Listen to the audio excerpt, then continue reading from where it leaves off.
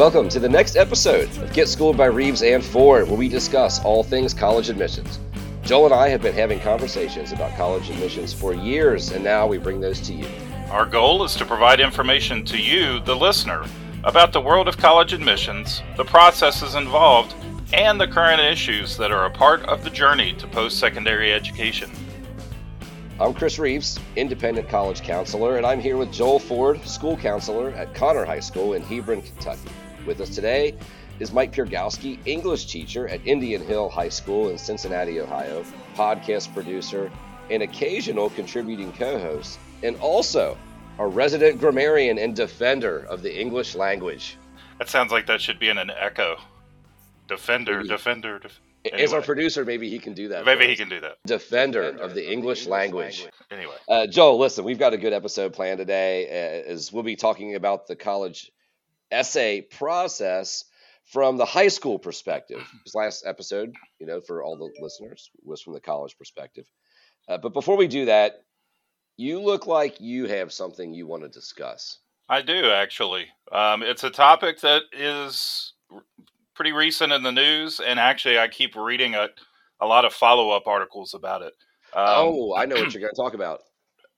I know. Okay. Let's go. Yeah. All right. Fire it up. So I'm bringing it up not to talk about the particular college, but about their policy and their reasons for it.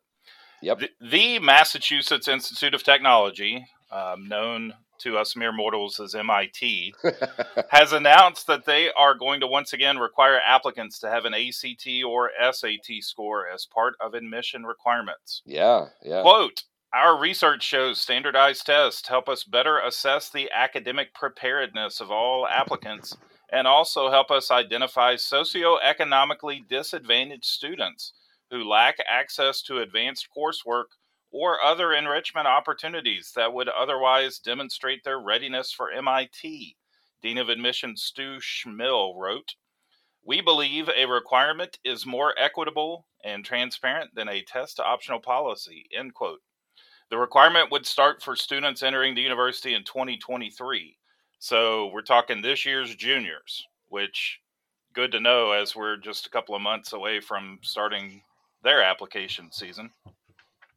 But if you remember, according to Fair Test, there are over 1,800 colleges that have dropped testing requirements for fall 2022, and many colleges have announced extending test optional policies. I'm looking at you, Harvard, or keeping test optional policies permanently. Yes, that's you, Cal State System of Schools, and UC System of Schools.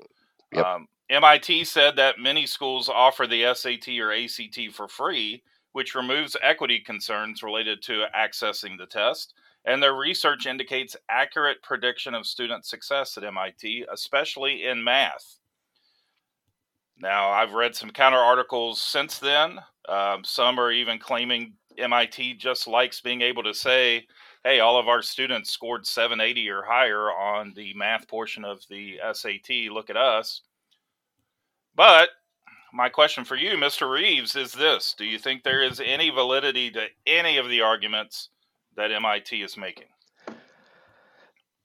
Golly, I struggled with this.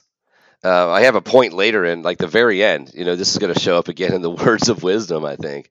But, I asked a few of our friends, our guest included today, and I just basically texted, do you believe this statement from MIT is true? I'm uncertain. I didn't know. I struggled a great deal with this because, I do get it. MIT's a different animal. MIT's a completely different beast. When NACAC was in Boston, I went on 2 tours. I did the Harvard tour and the MIT tour. I know I'm super original, right? But I did those, and there was a student panel at MIT's, and basically the students on that panel said every student who goes there at some point in their time asks themselves, why did I do this to myself? This is hard. Being there is hard. I don't think Harvard's the same way. I just don't. People can argue, they can write, email, tweet, whatever. I think the hardest part about Harvard's getting into it. After that, I'm not sure. I'm not saying there isn't high quality education by any means. I'm saying like MIT is a different animal. And if you don't have the math preparedness, then you will struggle. You will not succeed. I also trust the fact that they did actual research because it's MIT. I really do have a lot of faith in their statements. They also never abandoned this position. When they went test optional because of COVID, I don't remember the language, but they never ever abandoned that position. Right. So they have always felt that the best predictor of academic success at their school was GPA and test scores. And I think the math is a big thing. They also, maybe somebody smarter than me can explain how, like, socioeconomically disadvantaged students are disadvantaged in every position. They're disadvantaged when it comes to recommendations. We've talked about that. They're disadvantaged when in the testing, also in the application process. So I don't know exactly what they're saying when they say that. Like, I get the fact that those students might not have access to curriculum and opportunities that advantaged students would have, but I don't know how much that differs. I don't know how taking the test changes that personally. And wouldn't the test agencies tell you that the best way to improve test scores is with a strong curriculum? They would say, prep classes aren't the best way to prepare for the test. They'd say a strong curriculum is the best way to prepare for a test. So you'd think one would lead to the next. Is that what you're saying? Right. The other question I've gotten, you didn't ask this, but I'm going to share it. The other question I've gotten is, well, does this change everything? Now that MIT went, will everything follow? And I think the answer is not necessarily. No, I don't think so.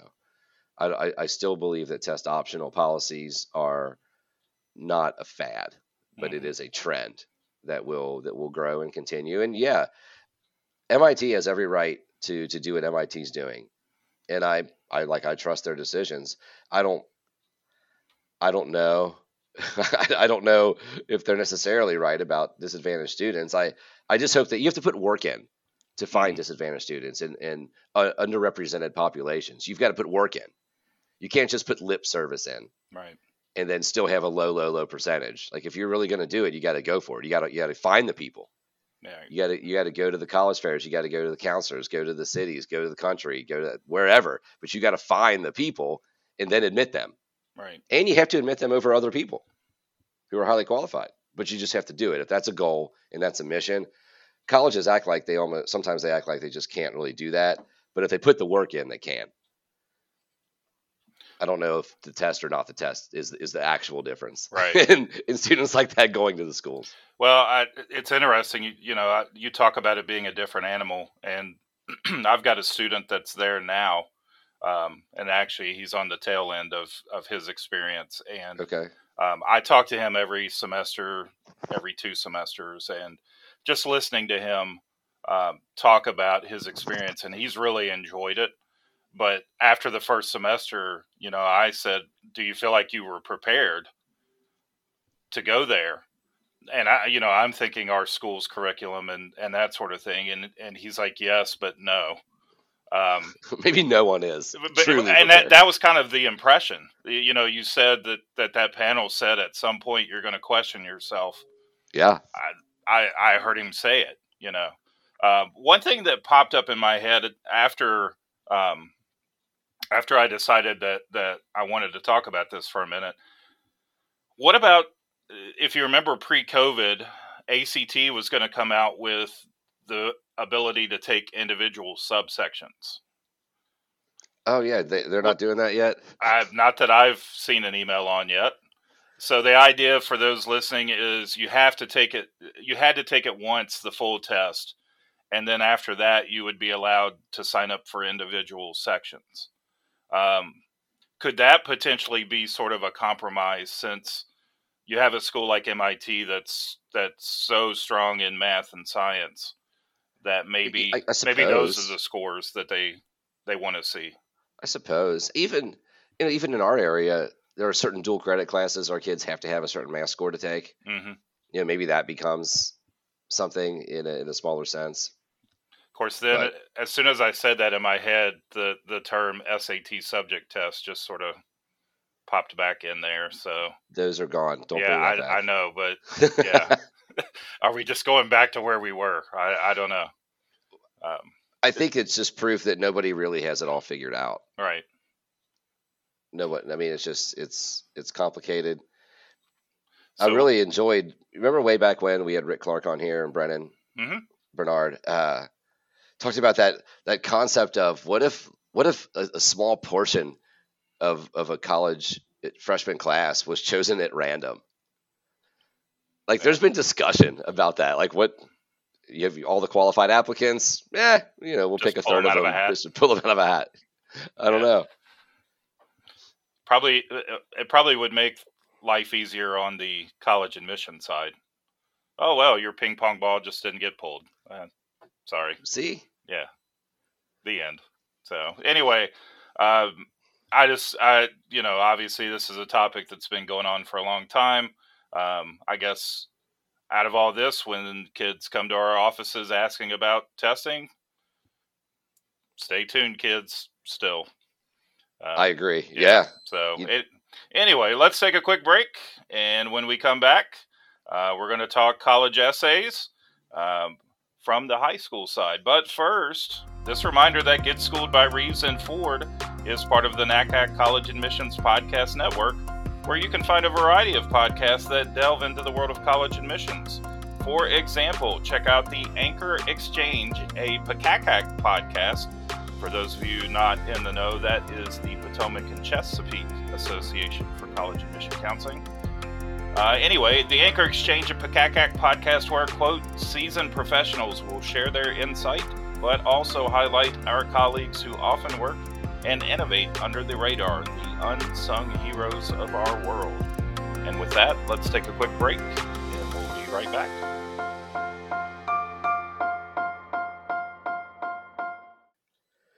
Welcome back to Get Schooled by Reeves and Ford. Joel, if you remember the last episode, and I know you do, we looked at the college admissions essay writing process from the perspective of the college reviewing applications. And the word I think resonated with both of us was authenticity, or some variation of that word. Our guest, Ken Anselman, he was a ton of information and perspective from the college side for us to consider. But in this episode, we want to go back to the beginning and talk about the essay process from the high school side and what we see. Yep. So to do that, we need someone who is knowledgeable about the college process. So not us. And about the writing process. Well, don't sell yourself short. All right, buddy. yeah, we'll see. Don't sell yourself short. Okay. So about the college process and the writing process, perhaps someone who does both things well. Now, that may have disqualified you, Mr. Reeves. I don't know. But in preparing for this episode, it hit me. I'm the only non-English teacher in this group, although I have a secret love for the English language and for proper use of grammar and syntax. You do. I just want to say that. But I'm not a professional like everyone else in the room. And then I just decided to disqualify you, Chris, because you are a co-host of this podcast. So nobody wants to listen to us anyway. So we need a guest. We need a guest. We need a good guest. All right. Yeah. I will say you do have degrees in English and school counseling, but I disqualified you from consideration. But we do indeed have someone who can fit the requirements, who apparently, according to my screen, is a Detroit Tigers fan. Who knew? I didn't know they still had fans, but they do. And Chris, tell us who our guest is for today's discussion. It's been a long time coming. Today's guest is Derry Picken, college counselor and English teacher at Kentucky Country Day School in Louisville, Kentucky. Derry joined KCD in 2012. Prior to that, he worked as an admissions counselor at Center College in Danville, Kentucky, taught English at Tuscaloosa Academy in Alabama. That's why he's an Alabama fan. Okay. He has also coached as the head tennis coach and assistant cross-country coach at KCD. He has served as the membership committee chair for the Kentucky Association for College Admission Counseling, KYACAC, bachelor's degree in English from Center College, and a master's degree in English literature from the University of Alabama. Also a reason he's an Alabama fan. I can also tell you some stories outside the professional setting, but that's offline, everyone. Leave that for another time. That's on the extended tapes. Derry, thank you for being on the podcast. Yeah, thank you so much for having me. Derry, did we get your LinkedIn profile correct? You did get the LinkedIn profile correct. I wanted to acknowledge, because I know this is an audio format, that Joel did use scare quotes around the word knowledgeable. So our listeners understand. Nice. There's been several times where, again, our past guest and your coworker, Danny Easley, you and I have been at national conferences, basically ignoring all of the social events so that we can kind of just hang out and talk with each other. But like, we've had good talks about college stuff. I mean, some things that have changed the way I've thought about stuff. So I'm excited to talk about this. Yeah, we've done that for years. I mean, going back to the Denver NatGat conference, but 10 years ago. So really? so I'm excited. Yeah, so I'm excited to chat with you all today. We don't have. Well, here's what we have. We have questions for you. Lots of questions, and hopefully those questions lead to discussion. But I mean, do you spend a lot of time working with kids and helping them find their story and figuring out what they're going to write about for their essays? Well, so first, am I allowed to swear on this show? Not too much. It is What about family friendly. Can I smoke on this show? Yes. Yes, you can. I started smoking cigarettes recently, and I thought, just for the health benefits. Yeah. So I'll meet with students to try to suss out a story that makes a good college essay. I think by and large, high school students think that what they do is uninteresting. And so a student who, let's say that you have a student who's not a star athlete, is not really involved with student government at the school, right? Doesn't really have a club that they're leading, or sort of a main story about them, like, oh, that's the Kuna kid, or oh, that's the kid who is our best golfer, or whatever. They still do interesting stuff that I think adults think is really cool. They think is kind of boring. So let's say, for example, they spent the summer reading all of Jane Austen's books, or they got into whittling, or let's say they make beats on their computer, something like that. We might, as adults, think, hey, that's actually a pretty cool, sounds kind of neat. So it's trying to find out, in some ways, what they think is boring can make for a really good and interesting college essay. So where do you start that conversation? Just trying to get to know them a little bit better. When we meet with students as juniors, we have their parents fill out a survey that says, describe your kid, what 3 words come to mind. My favorite question on the survey is, what's a mistake you have allowed your kid to make? Oh, good one. What was the outcome of that? So you'll get, because students won't want to talk about a failure necessarily, but the mistake could be something silly, like, the mistake I allowed my kid to make was she wanted to join the lacrosse team. And I knew that she wasn't the best athlete, but she did it anyways. And, she kind of phased out of it, whatever. But it taught her that, you have to persevere. You have to recognize your strengths and weaknesses, whatever. A more interesting response that we got recently when we asked parents to talk about a mistake that they allowed their kid to make was their son learned how to apologize.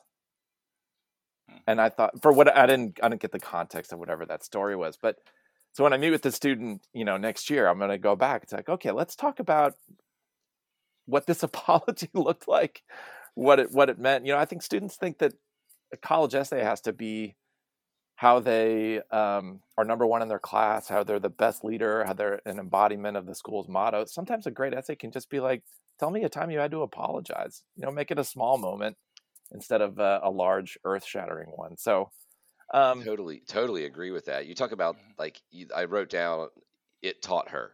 So, like, that sentence starter, in a way, is the reason you would write an essay. Right. I guess I'll bring his name up because it's going to come up when we talk about essays. But Ethan Sawyer, college essay guy, I really kind of follow his path, and he talks about trying to find the next level of that too. Like if you if you do, let's say, I mean, this is very generic in a way, but let's say you are, working in a soup kitchen, that sort of thing, and your takeaway is, I have learned to appreciate what I have. Like, well, okay, fine. Like everyone else there did too. So what's the next thing? Like, what else did it teach you? Yeah. You also said something I think is interesting too. Find that small moment. I don't know how. I'll tell you what I talk about, and I'd like to hear what you think about that. Is like, okay, the mission trip. Kids, I think, tend to want to write. I call it the wheels up to wheels down essay. Okay. Which is, good. I packed my bag, and then I found a suitcase, and I took it to the airport, and I got on the plane, and like this whole thing, I'm like, no. Give me the 30 seconds that changed your life while you were there. Yeah. Give us that image, that picture, and then let's talk about, and then at the same time, the first point that you made, which is, okay, what else did it teach you? What are the how did you grow from that? So I don't. Those essays always end too with, because I made one kid smile, then it's like helping build this school made a bunch of Haitian children smile at me. Like that's the end of the essay. They always end like that. Oh man. That sort of. But then, so how do you coach? How would you coach that kid? So they come in, are really proud of it. I mean, they did this great. They did this great work. They went overseas. They really proud of themselves. It's something they never experienced. So they come in. They have this piece of writing, this whole story. What do you say to that student? So I'll even take it one step further. Let's say that's the only real global experience this kid has had. Okay. That like I said, maybe they're not the star athlete, they're not the leader of the club, they don't have a hardship they've had to endure or overcome. Let's say this is really a truly kind of defining moment for them. First of all, it's colleges are asking students to have a sort of experience that enables perspective. Some kids don't have that. Some kids are just high school kids who are taking their classes because that's what their older brother took. They're going to college because that's what their parents are asking them to do. They're just kind of floating along. So let's say that this mission trip experience was the thing that this student did that they find, personally exceptional. Then I would say, don't make it about a wheels up to wheels down. I don't want to hear about packing your bag. I don't want to hear about smiling children. Change the story with your form. So you don't have to be creative in the content. Let's say the content is what it is. Right. But if you can change the form of it, like let's say, for example, you want to make it about dialogue, or you want to make it about an exercise in translation. So, let's say the students you were working with didn't speak English. Show me that through dialogue, how you communicated with this smiling child. Your English translation, then maybe you could phoneticize how they were responding back. Then it's still the same mission trip kind of story, but right. It's done in a different form. Oh man, I'd like to read that. See, that's good.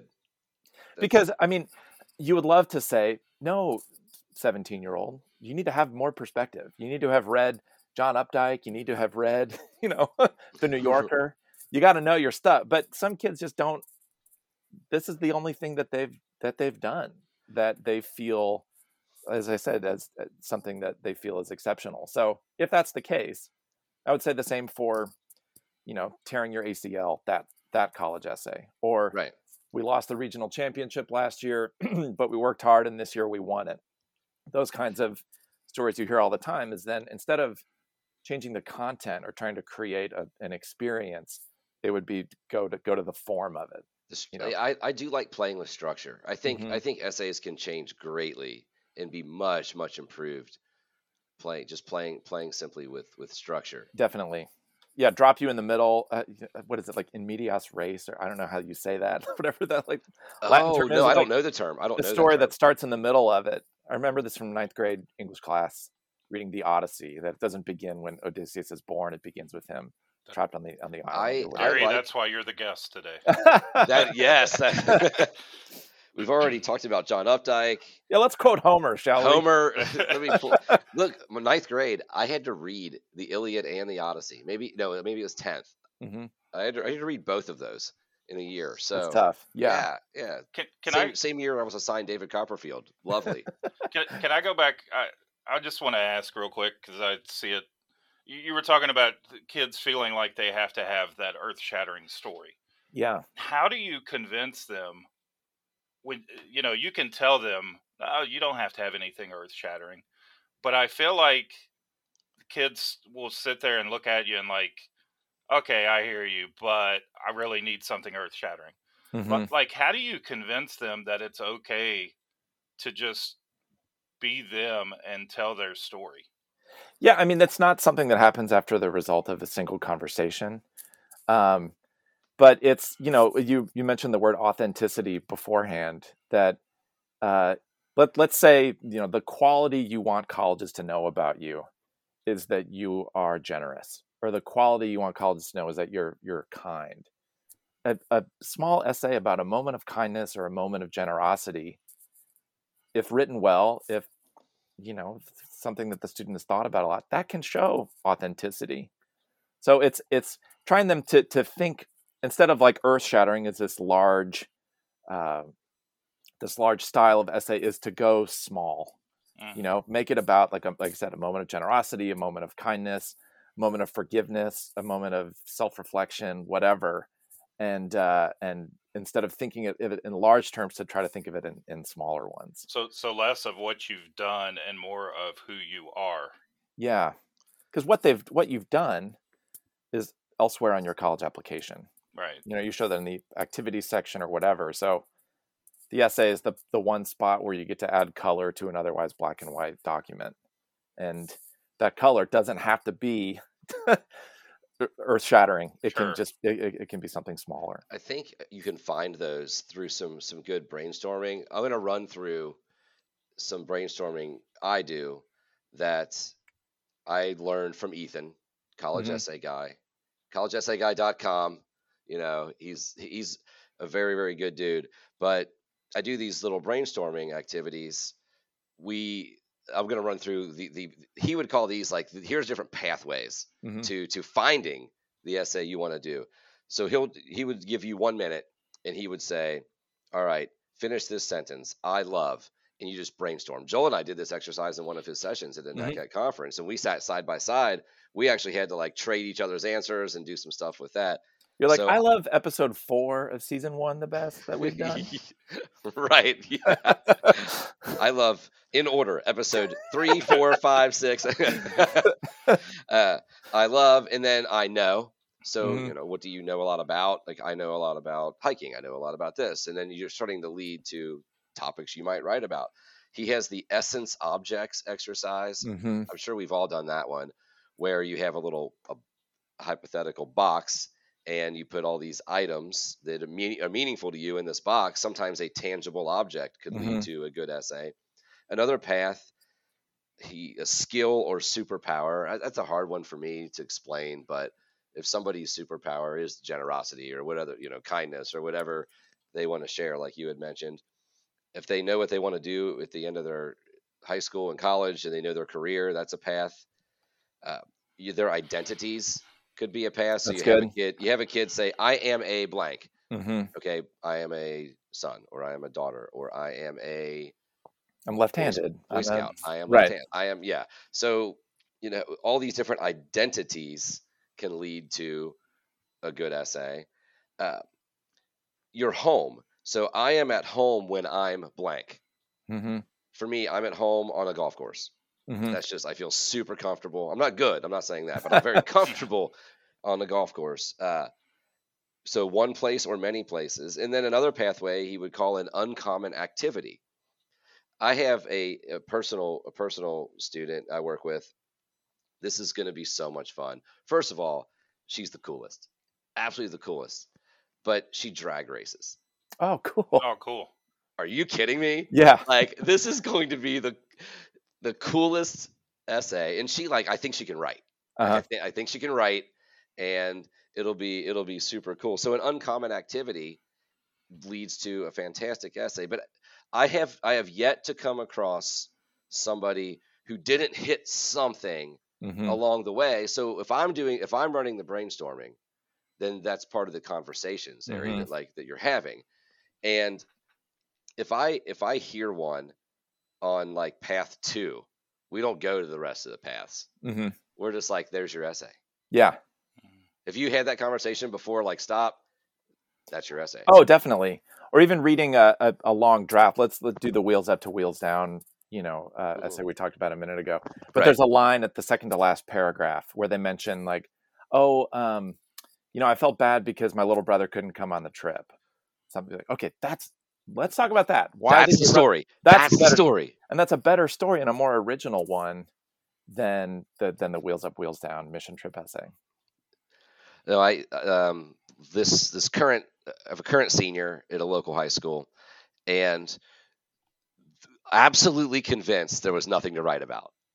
Nothing. Mhm. Like my life, and they're really like, listen, I appreciate the fact that I haven't had struggles. I appreciate what my parents have done for me. I appreciate, Of course. but a lot of people who I get to work with, haven't had a lot of barriers. And we got down to just talking, and like she does her own charcuterie boards, Mhm. and she sells them, and she has a business with her mom. I'm like, girlfriend, listen, that's your If you essay. can spell charcuterie, first of all. Yeah. And here's the greatest part. Well, my mom told me I should write about that, but I just thought it was no good.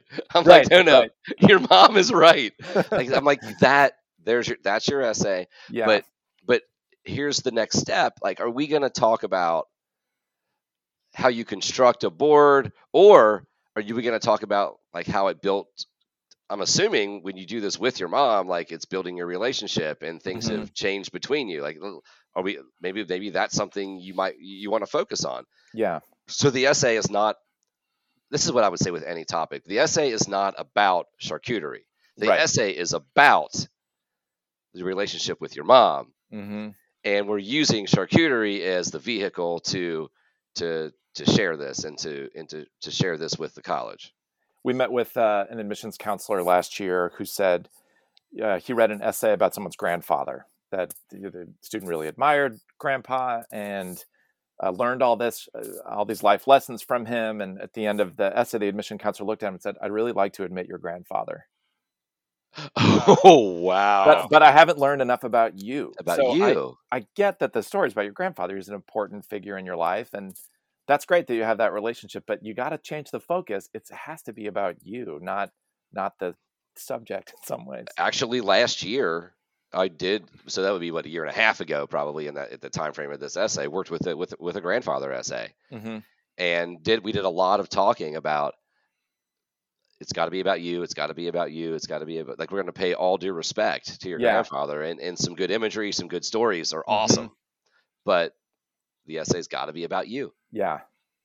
I'll say too, the other side of that. So what I've talked about so far is the student who feels like they don't have great life experiences, that they don't have this earth-shattering thing. There are students that have more life experience than they deserve, and students who have had a lot of hardship and who at 17 have had to deal with a lot more adversity than I have at 38. Yeah. Derry, 38? What? Wow, you could easily pass for 35. I thought... I know that. But I was thinking way younger. I'll tell you what it is. I eat a lot of vegetables. I moisturize. I do some push-ups. Some push-ups. But anyway, so the student that has had hardship, the essay does not have to be a confessional. That they shouldn't feel like what they're telling a stranger has to be soul-bearing. Yeah. That maybe the college, maybe this is a private person and they don't want people to know these terrible things about them. So it's finding, for that student, it's finding a way to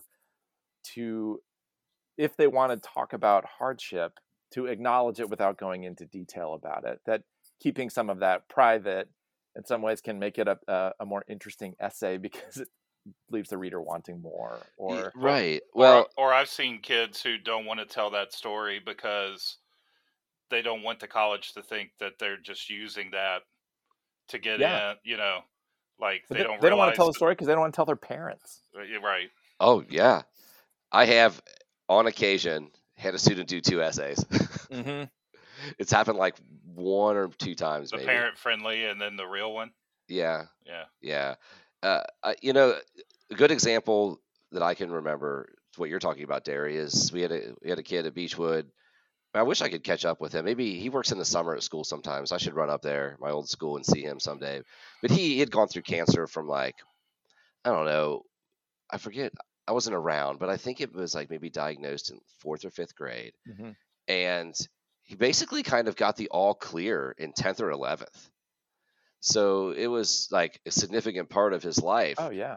And he did write about it. We talked about it a lot, whether he was even going to. Mm-hmm.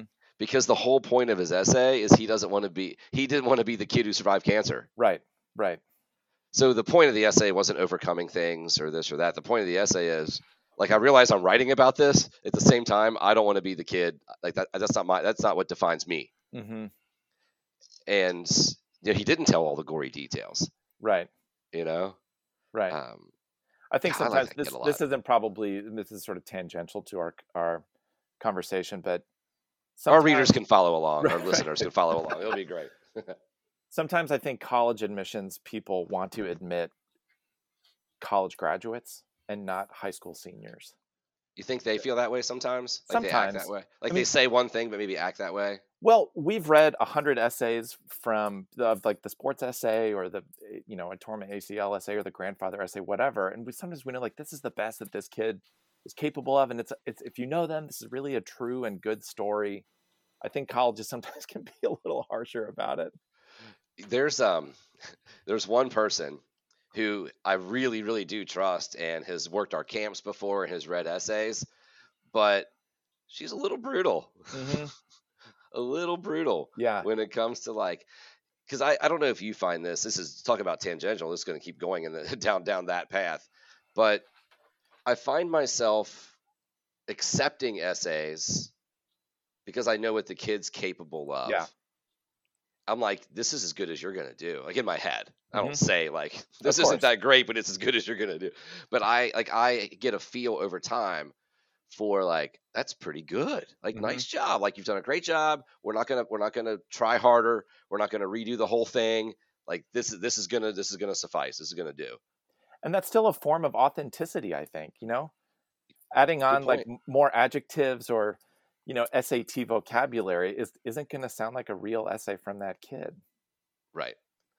Yeah. I mean, there's been some that I've let grammar mistakes go because I read one, this is probably 10 or 15 years ago. I mean, this essay was just about having ADHD and not taking medicine. Mm.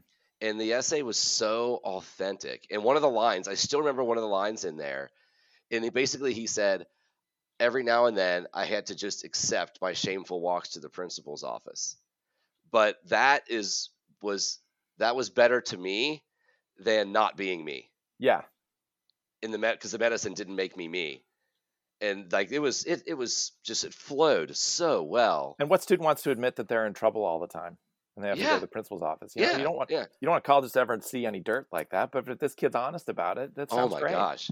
But it was all for like a moral principle of like, I'm gonna be myself and not take the medicine. Mm-hmm. It gives me chills, man. Just like some of these essays, I'm like, but that's all that is authentic. I can't do my taxes without like getting in the fetal position and sobbing.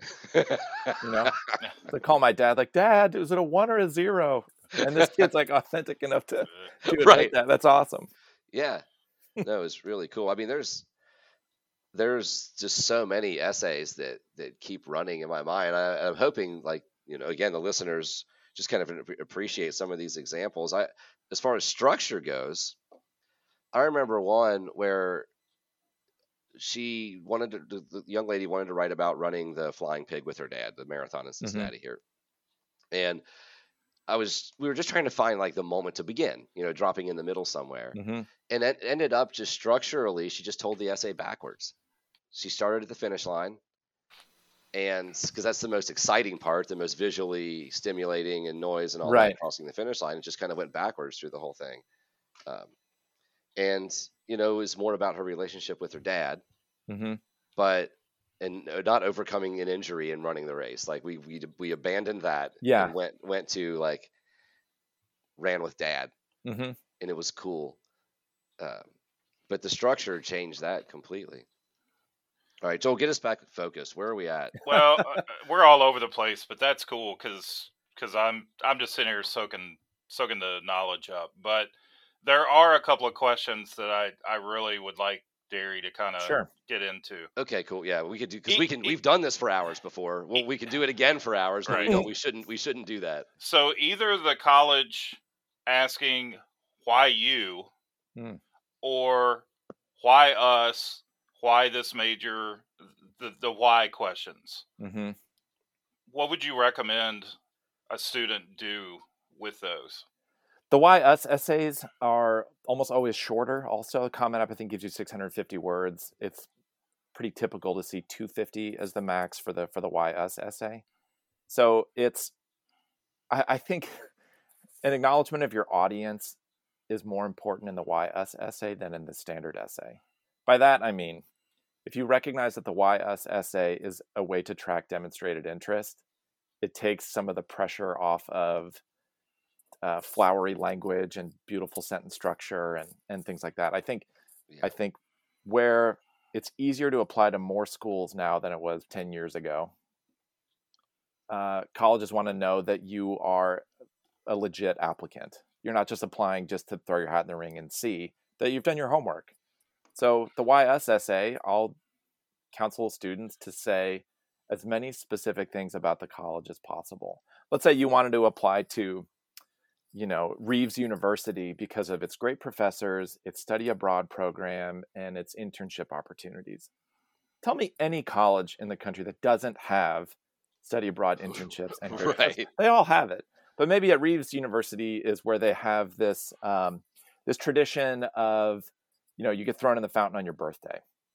Or they have a thing where, one day in the spring when the bell rings in the tower, then classes are canceled. Something really specific to that school.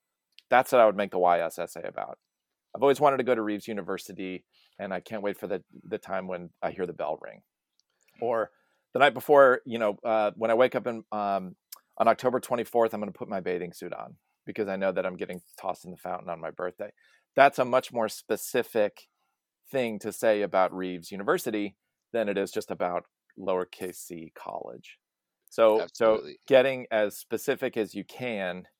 If you visited campus and you remember like a little tidbit from the tour guide, great. If you haven't visited campus, look up some trivia online.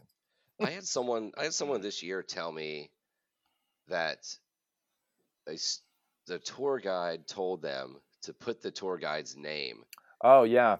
In the essay, and I had never really, maybe I buy it now. I didn't buy it. I'm like, I don't know, man. Yeah. Is that gonna really change your admission status? There's one other thing on this type, Joel. I think of this essay as two halves. So the first half of let's say a kid's got 3 or 4 YS essays. The first half, in a sense, I know it's going to change some, but the first half, I think, is more about the kid. So here's what I want in a college. Here's what I'm looking for. This is what I need. And in that sense, it's personal. And then the second half is those specific items that Derry's talking about. And then you're almost proving why that college is the right fit.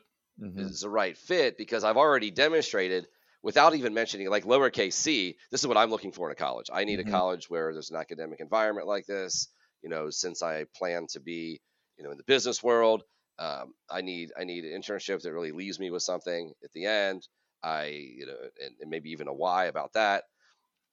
And then at Reeves College, this program or that program really is going to fill those buckets and fill those things I need. But it's hard to do both halves when some 250's a good amount, but when it's 100, yeah, it's a lot harder to get it to have both of those halves of that essay. It's always harder to write a shorter essay than a long one. I think students that I've worked with struggle. I get it. When you say describe yourself in 3 words, how do you do that to really capture? It's impossible. Sometimes I'll get. Again, this, I don't mean to sort of rail against colleges, but We do that here on Get Smooth sometimes. Colleges sometimes, I think, have a hard time distinguishing themselves amongst other schools. When you've sat in your counseling offices at your respective high schools over the years, you hear a college rep come in and say, we have great professors, we have study abroad, we have internships. Everyone says that.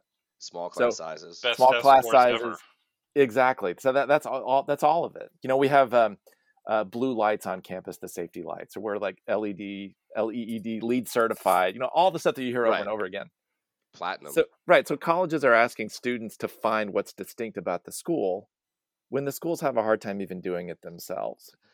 Yeah. And I think they, again, this isn't productive. It's just a way for me to complain about it. But sometimes I'm like, why do colleges ask for a 100-word essay? What are you expecting to get from that? It's not a measure of demonstrated interest. Yeah, if you're just here's 100 words for you to tell me how great I am.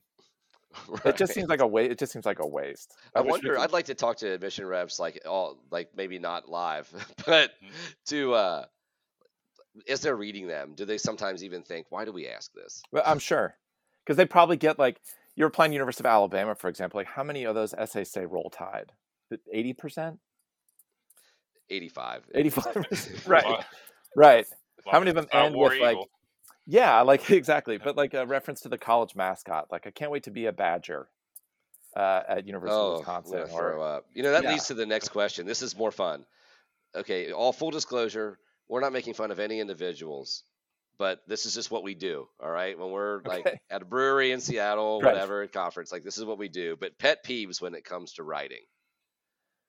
It could either be what we're talking about now, like the prompts and college stuff, or pet peeves that, and students just don't know and are falling into a trap, and things we try to help avoid in writing. Oh man! So because you just said one, I hope to be a Badger someday. Yeah. Joel, I have one that's it's a grammar thing, but it irks me to no end, and I don't know if it's because we're in Kentucky or not, but. When kids should use the verb have, HAVE, and they use the preposition of, OF. I could have. Oh, that drives me nuts. Yeah, there are some grammar things that. When did Google make high school one word? Oh, great question. Yeah. Because I was ragging on kids every time, not in a bad way, really, but that's because when I help kid edit an essay, and I'm using air quotes for that because I don't really do that. I don't sit back and say, there's an error in line 4 you need to find. I don't do that. I'll say, look, this needs to be could have, and then I teach the grammar rule so that as they proceed, they're learning along the way. But high school, one word, who knew? What gets me is when they say, I could care less. Instead of I couldn't care less. If you could care less, then start caring less. What's stopping you, right? Keep going. Care less. Keep caring. There's no limit. Until you can't care less. Right. There's one that I actually see really in public speakers, administrators, but people are who. So they're not that. Yes. So my professors that tell me this, or my teachers that, no, people are who. Right. And maybe it's so commonly used that it's not a big deal, and I'm the annoying one. But in students writing, it's very possible that I am the annoying one. But in students writing, I think it does make a big difference just by using who when who should be used. Right. My sister got married in March, and I was talking with her maid of honor about her toast, and we were kind of going back and forth about what are the tropes you hear in best man or maid of honor speeches, and it's for those of you who don't know me, I'm blah blah, and we're oh, you can't, Elena, you cannot say that for those of you that don't know me. Or if it's something the birthday parties, the sleepovers, the blah blah blah, you are my best friend. It's just get rid of all that. Just get into it. I have been, in this comment is something also, I don't know. I think it helps in the writing. I think it helps it come across, and it does. I don't think it takes away voice, but this, these, those are not pronouns. Mm-hmm. So this comment or this situation, mm-hmm. they're articles.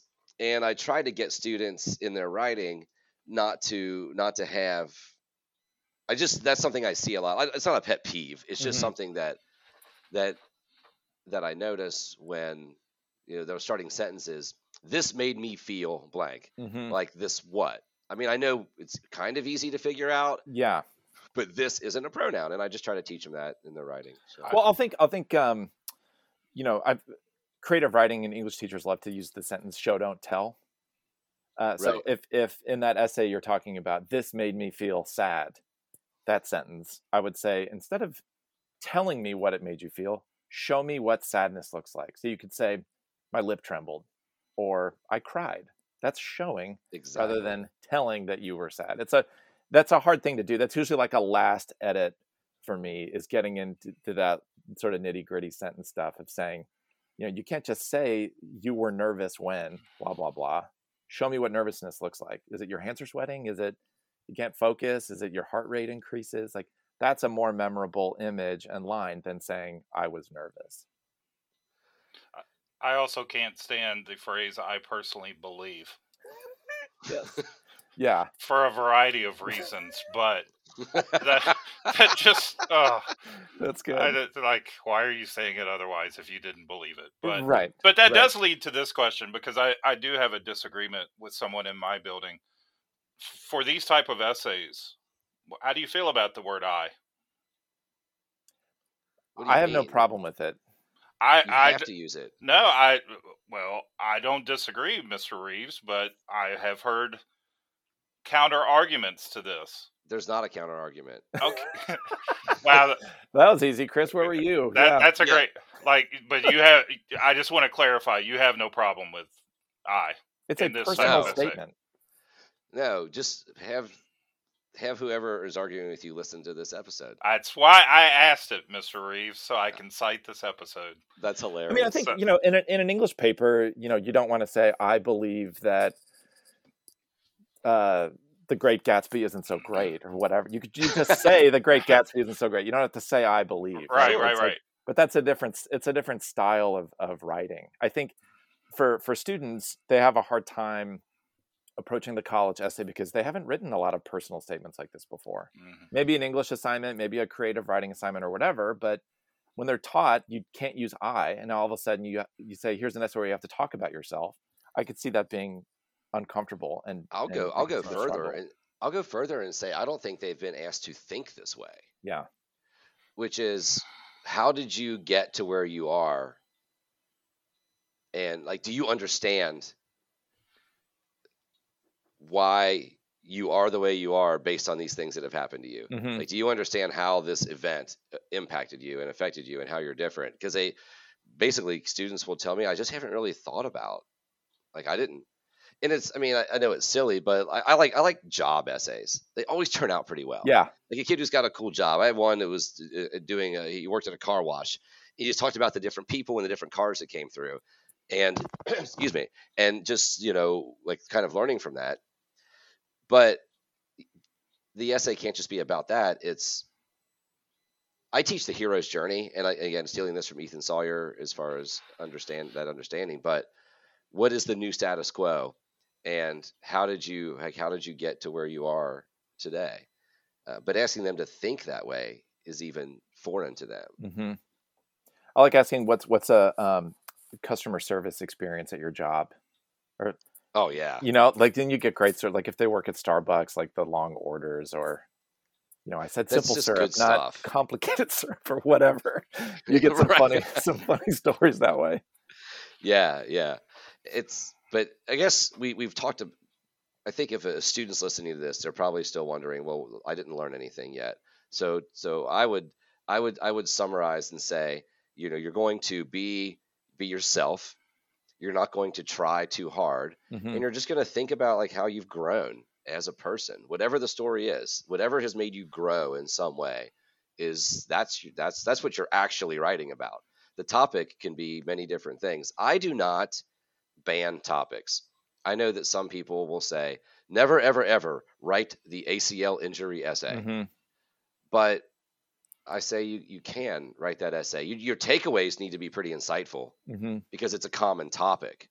Right. The more common the topic, the more insightful you need to be. It's kind of that sort of thing. But I don't ban any topic. We just have to spend more time on it. I don't know if you do or not, and it's it's cool if you do, but I try not to ban a topic for a kid. Yeah, I mean, I think well, I wanted to go back to one thing you said. Okay. A piece of something that a student could learn from listening to this. You might write your term paper the night before it's due. You might write the poetry analysis during your free period before class starts. This essay is going to take more time than that. You're going to write it for 25 minutes and you're going to put it away and come back to it a week later. So you have to allow time to allow yourself the time to really work on it. So I would say that. But going back to your band things, sometimes politics can be tough. Sometimes religion can be tough. Because again, you don't know who is exactly reading your. But there are ways to talk about politics without being political, and so I would say for ones like that, you just need to be a little bit more careful. But I wouldn't ban it.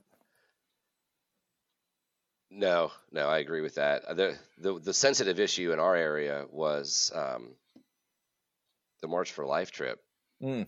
Oh, that's right. Because that was right down the street from where I work. Yeah. And that's probably something they shouldn't write about. Right. Although colleges wanted to know, several colleges got a hold of the school Mm-hmm. and wanted to know, like, hey, was this applicant there? Yeah. And that's crazy. Yeah. But it's just a bad deal all the way around. Mm-hmm. So I worked with a few people. And what happened in my mind was the growth piece hadn't sunk in, because I feel like they ended up on the defensive, mm-hmm. which didn't allow growth. Mm-hmm. Okay, what maybe you feel like you weren't as wrong as everyone said you were, but what did you learn from it? And right. there was like nothing there yet. Right. As far as what the growth piece. So it ended up being a bad topic because there was no growth. Right. Not because it was political or this or that. It's just because nobody learned anything from it. Right. I think that idea of growth is a really important part of just the college essay in general. I was this person, then my grandfather died, and now I am this person on the other side of it. The hero's journey. Yeah, exactly. I was this person. That's the hero's journey. Yeah, exactly. Then something happened, a point of no return, and now I think about that problem differently. Or I got a C in geometry, and then I studied, and I ended up with a C+, but still I learned something. Whatever that is. However minor the content, the growth can be big. Yeah. And meaningful. And if it has a good structure, like you said, and it's interesting to read, and it has personality and voice, which we didn't talk about a ton, but I love when I can just like hear the student speaking. Yeah. And it's less formal than AP English mm-hmm. or AP History or whatever Joel used to teach. He no loves comment. AP History. He loves AP History. It's not that. Yeah. It's a super personal piece. This is way off the notes, but I know and we're running low on time, but I'm curious, how much does it matter? How much does the essay matter? Yeah, how much? I think it matters a lot. Yeah. But sometimes at this point, it's the only thing students have control over. Their GPA is set, through junior year. Their course schedule is set. Their life experiences are set. The only thing they can control now is where are they applying and what does their essay look like? True. You know what I always say? I always comment about the essay is the only thing they have control of, but they have control of their college list. Yeah. I hadn't really thought of that, but they do have, you're right, 100%. They do have control of that. But so I think it does matter. I think too, if I try to set the stage early on in these meetings of who's reading your essay. Here's who's reading your essay. She's a recent graduate of the college. She's 24, and she has a stack of 60 essays to get through. She's hungry, and it's 6 p.m. Right.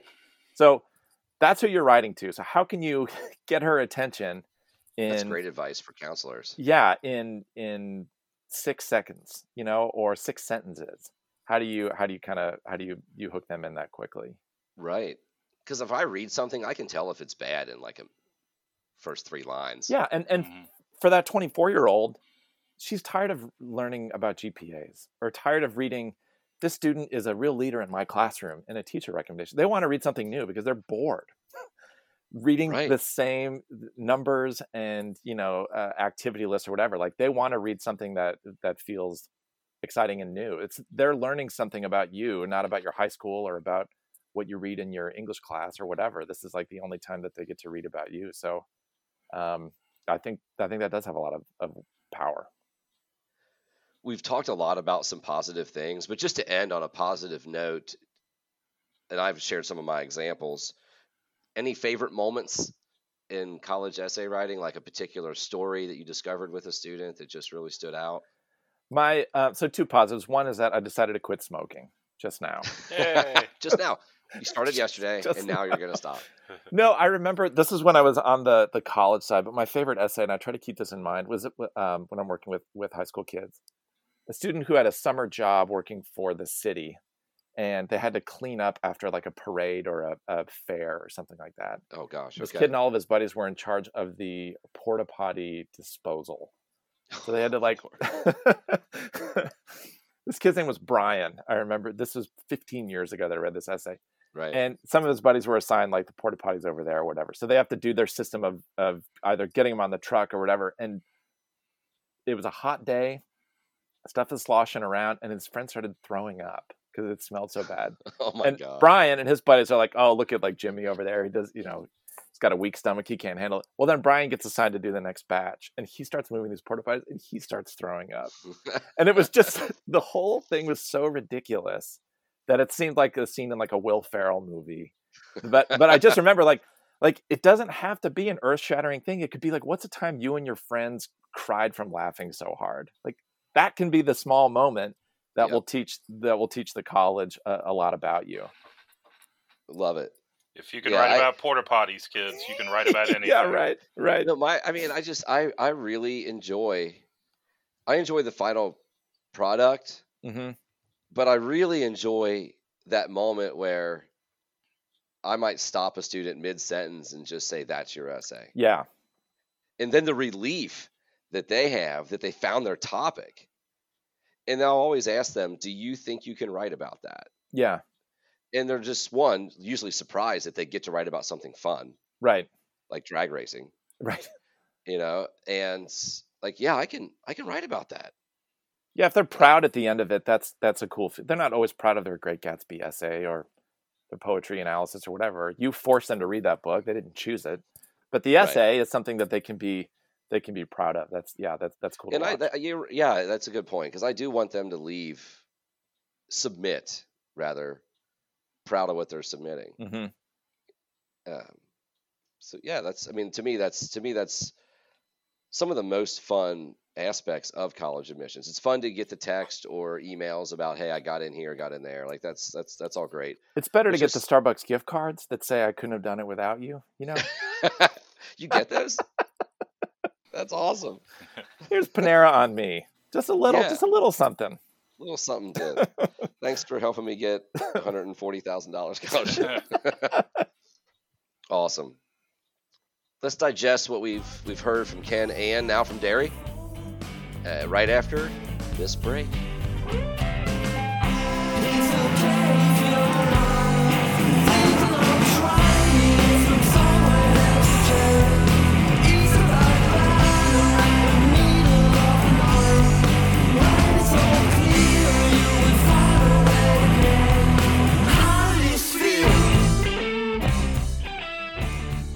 Welcome back to Get Schooled by Reeves and Ford. Chris, we've heard a lot of good stuff now, both from Ken Anselment and Derry Picken. We've talked a little bit about stuff that Ethan Sawyer talks about that you use in your admissions camps. So we have gotten a lot of information about the admissions essay. Anything that you've heard in the past 2 episodes now that surprised you or makes you reconsider your own opinion about essays? Not a ton to reconsider opinions. It's very validating for me to work with people and always just kind of hope that seeking those stories is the right thing, and to approaching essays the way I try to is the best way. and just hearing people who know what they're talking about, I have a lot of respect for, kind of saying a lot of the same things is fantastic for me personally. It's so I would call it extremely validating.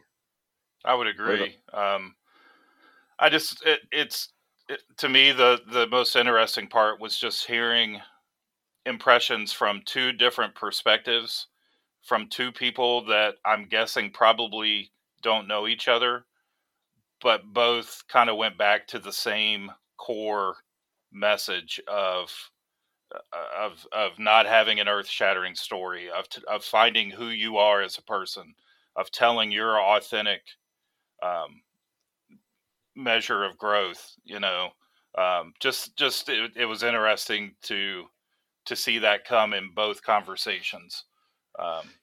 It really had a lot of similarities Mm-hmm. in Ken's thoughts from the college side and then Derry's thoughts from the high school side, Yeah. for sure. It's the same message, which is great because these two episodes were, we did those back to back as far as producing them, and two different lenses are kind of giving the same message to students, which boils down to be yourself, be insightful, show growth, and all is good. Yep, definitely. Cool. Well, let's move on to our most important part of the show, Joel. The 5 lenses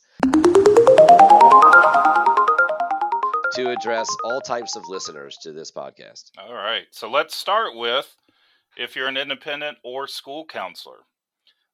If you remember last time, I didn't have a whole lot to say because I wanted to wait until after That's right. we talked with Derry. So now that we've talked with both Ken and Derry, I think there's several points that I want to make. I also go into this knowing that I really enjoy reading and critiquing student essays. So here goes. If you're a counselor, 1, be willing to read and discuss admission essays with your students. I think the counselor may be just as important of a reviewer as a pure English teacher, maybe because of our perspective of the process. We want to help kids tell their story. If we're not an English teacher by trade, I think we want to see good writing, but we don't produce perfect writing. So we're not going to expect that out of our students. We want them to sound like the 17-year-olds that they are, which leads to the second point. Critiquing and revising doesn't mean changing the student's writing completely. We can help them, but let the student's writing and voice show in their work. And point 3, help them find their story and help them realize that all students have a story to tell. They may need help brainstorming and generating ideas, but help reassure the student that just because they haven't solved global warming or cured cancer, that doesn't mean that they can't produce a quality essay that shows who they really are. Well said, sir. Well said. If you're at a university, consider the student first. This is always a theme for us on Get Schooled, but in your decision-making rooms, it's really easy to lose sight of what students go through. Excuse me. I've been arguing for years with one school in our area. I won't say it out loud, but you two know who it is. So instead of using a Common App prompt, like just any Common App prompt, they make students write an essay about a challenge, which is really similar to prompt 2 on the Common App. So if a student does a different Common App prompt, then that's another essay. Anytime you create more work, you create barriers. That's just my opinion, and it's the right opinion. Just kidding.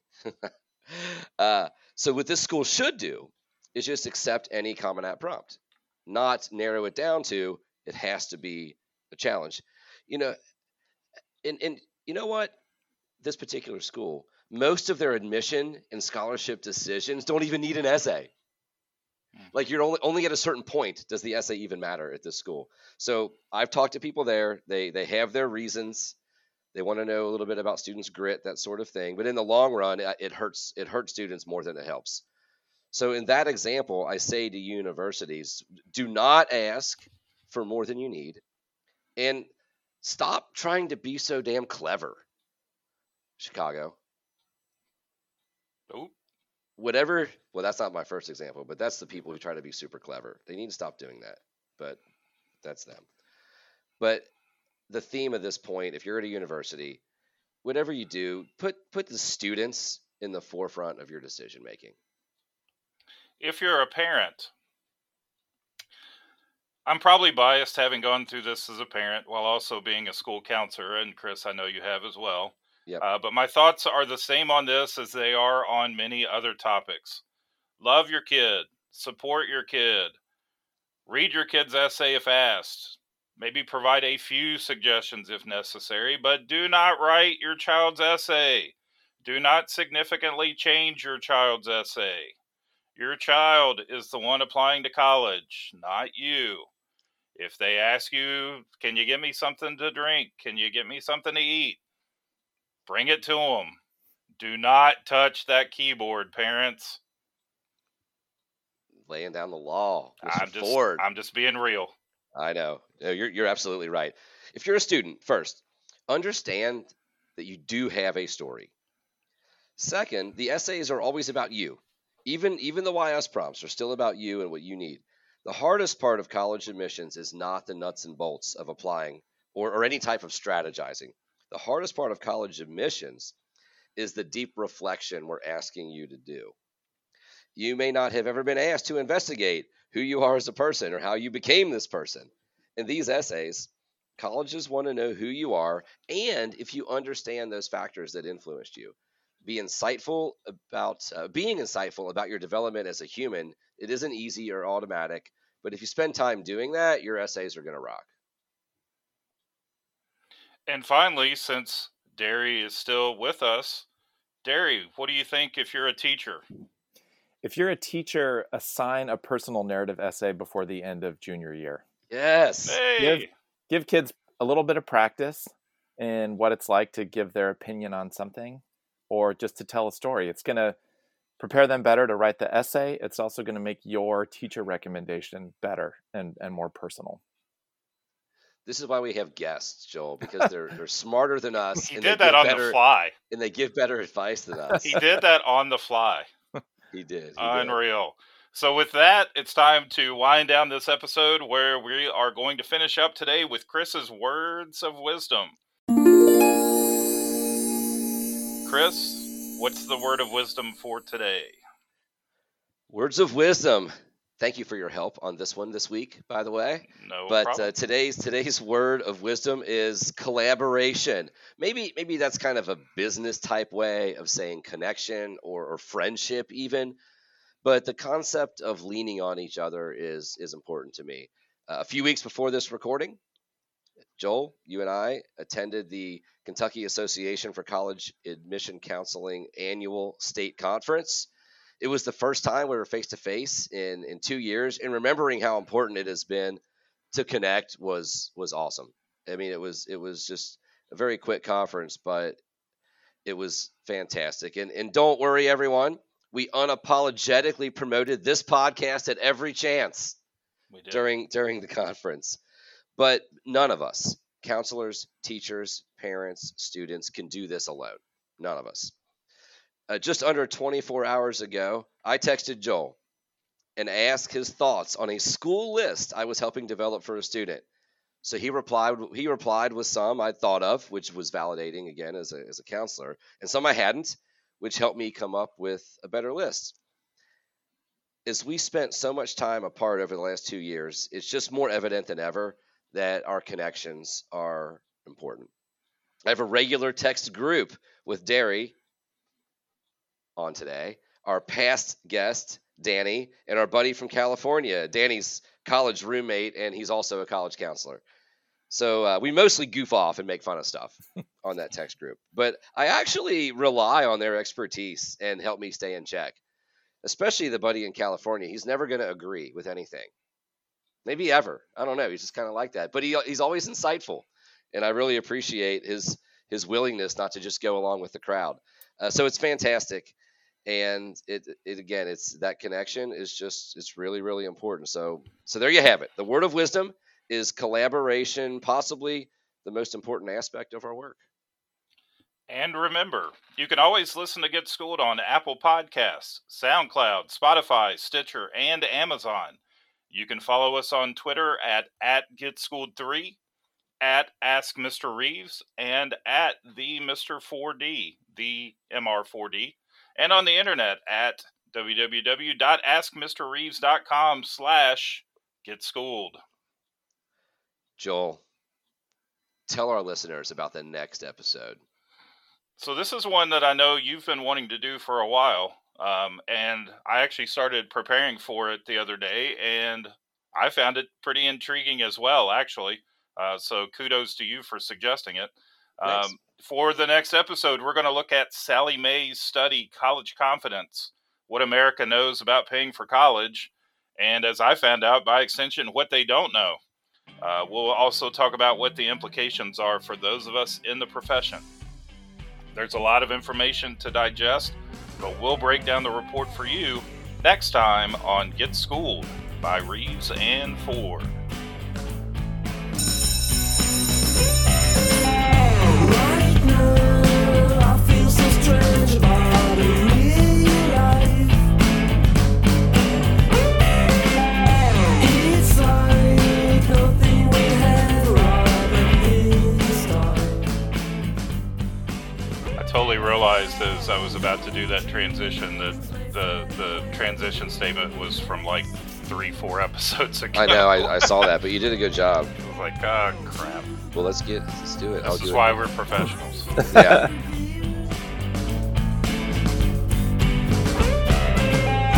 It's okay if you're wrong.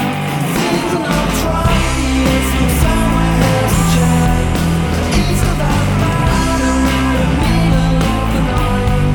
When it's all clear, you will find a way again. How did it feel? The views expressed by the hosts of the Get Schooled by Reeves and Ford podcast are their own and are not necessarily representative of any groups or schools to which they belong.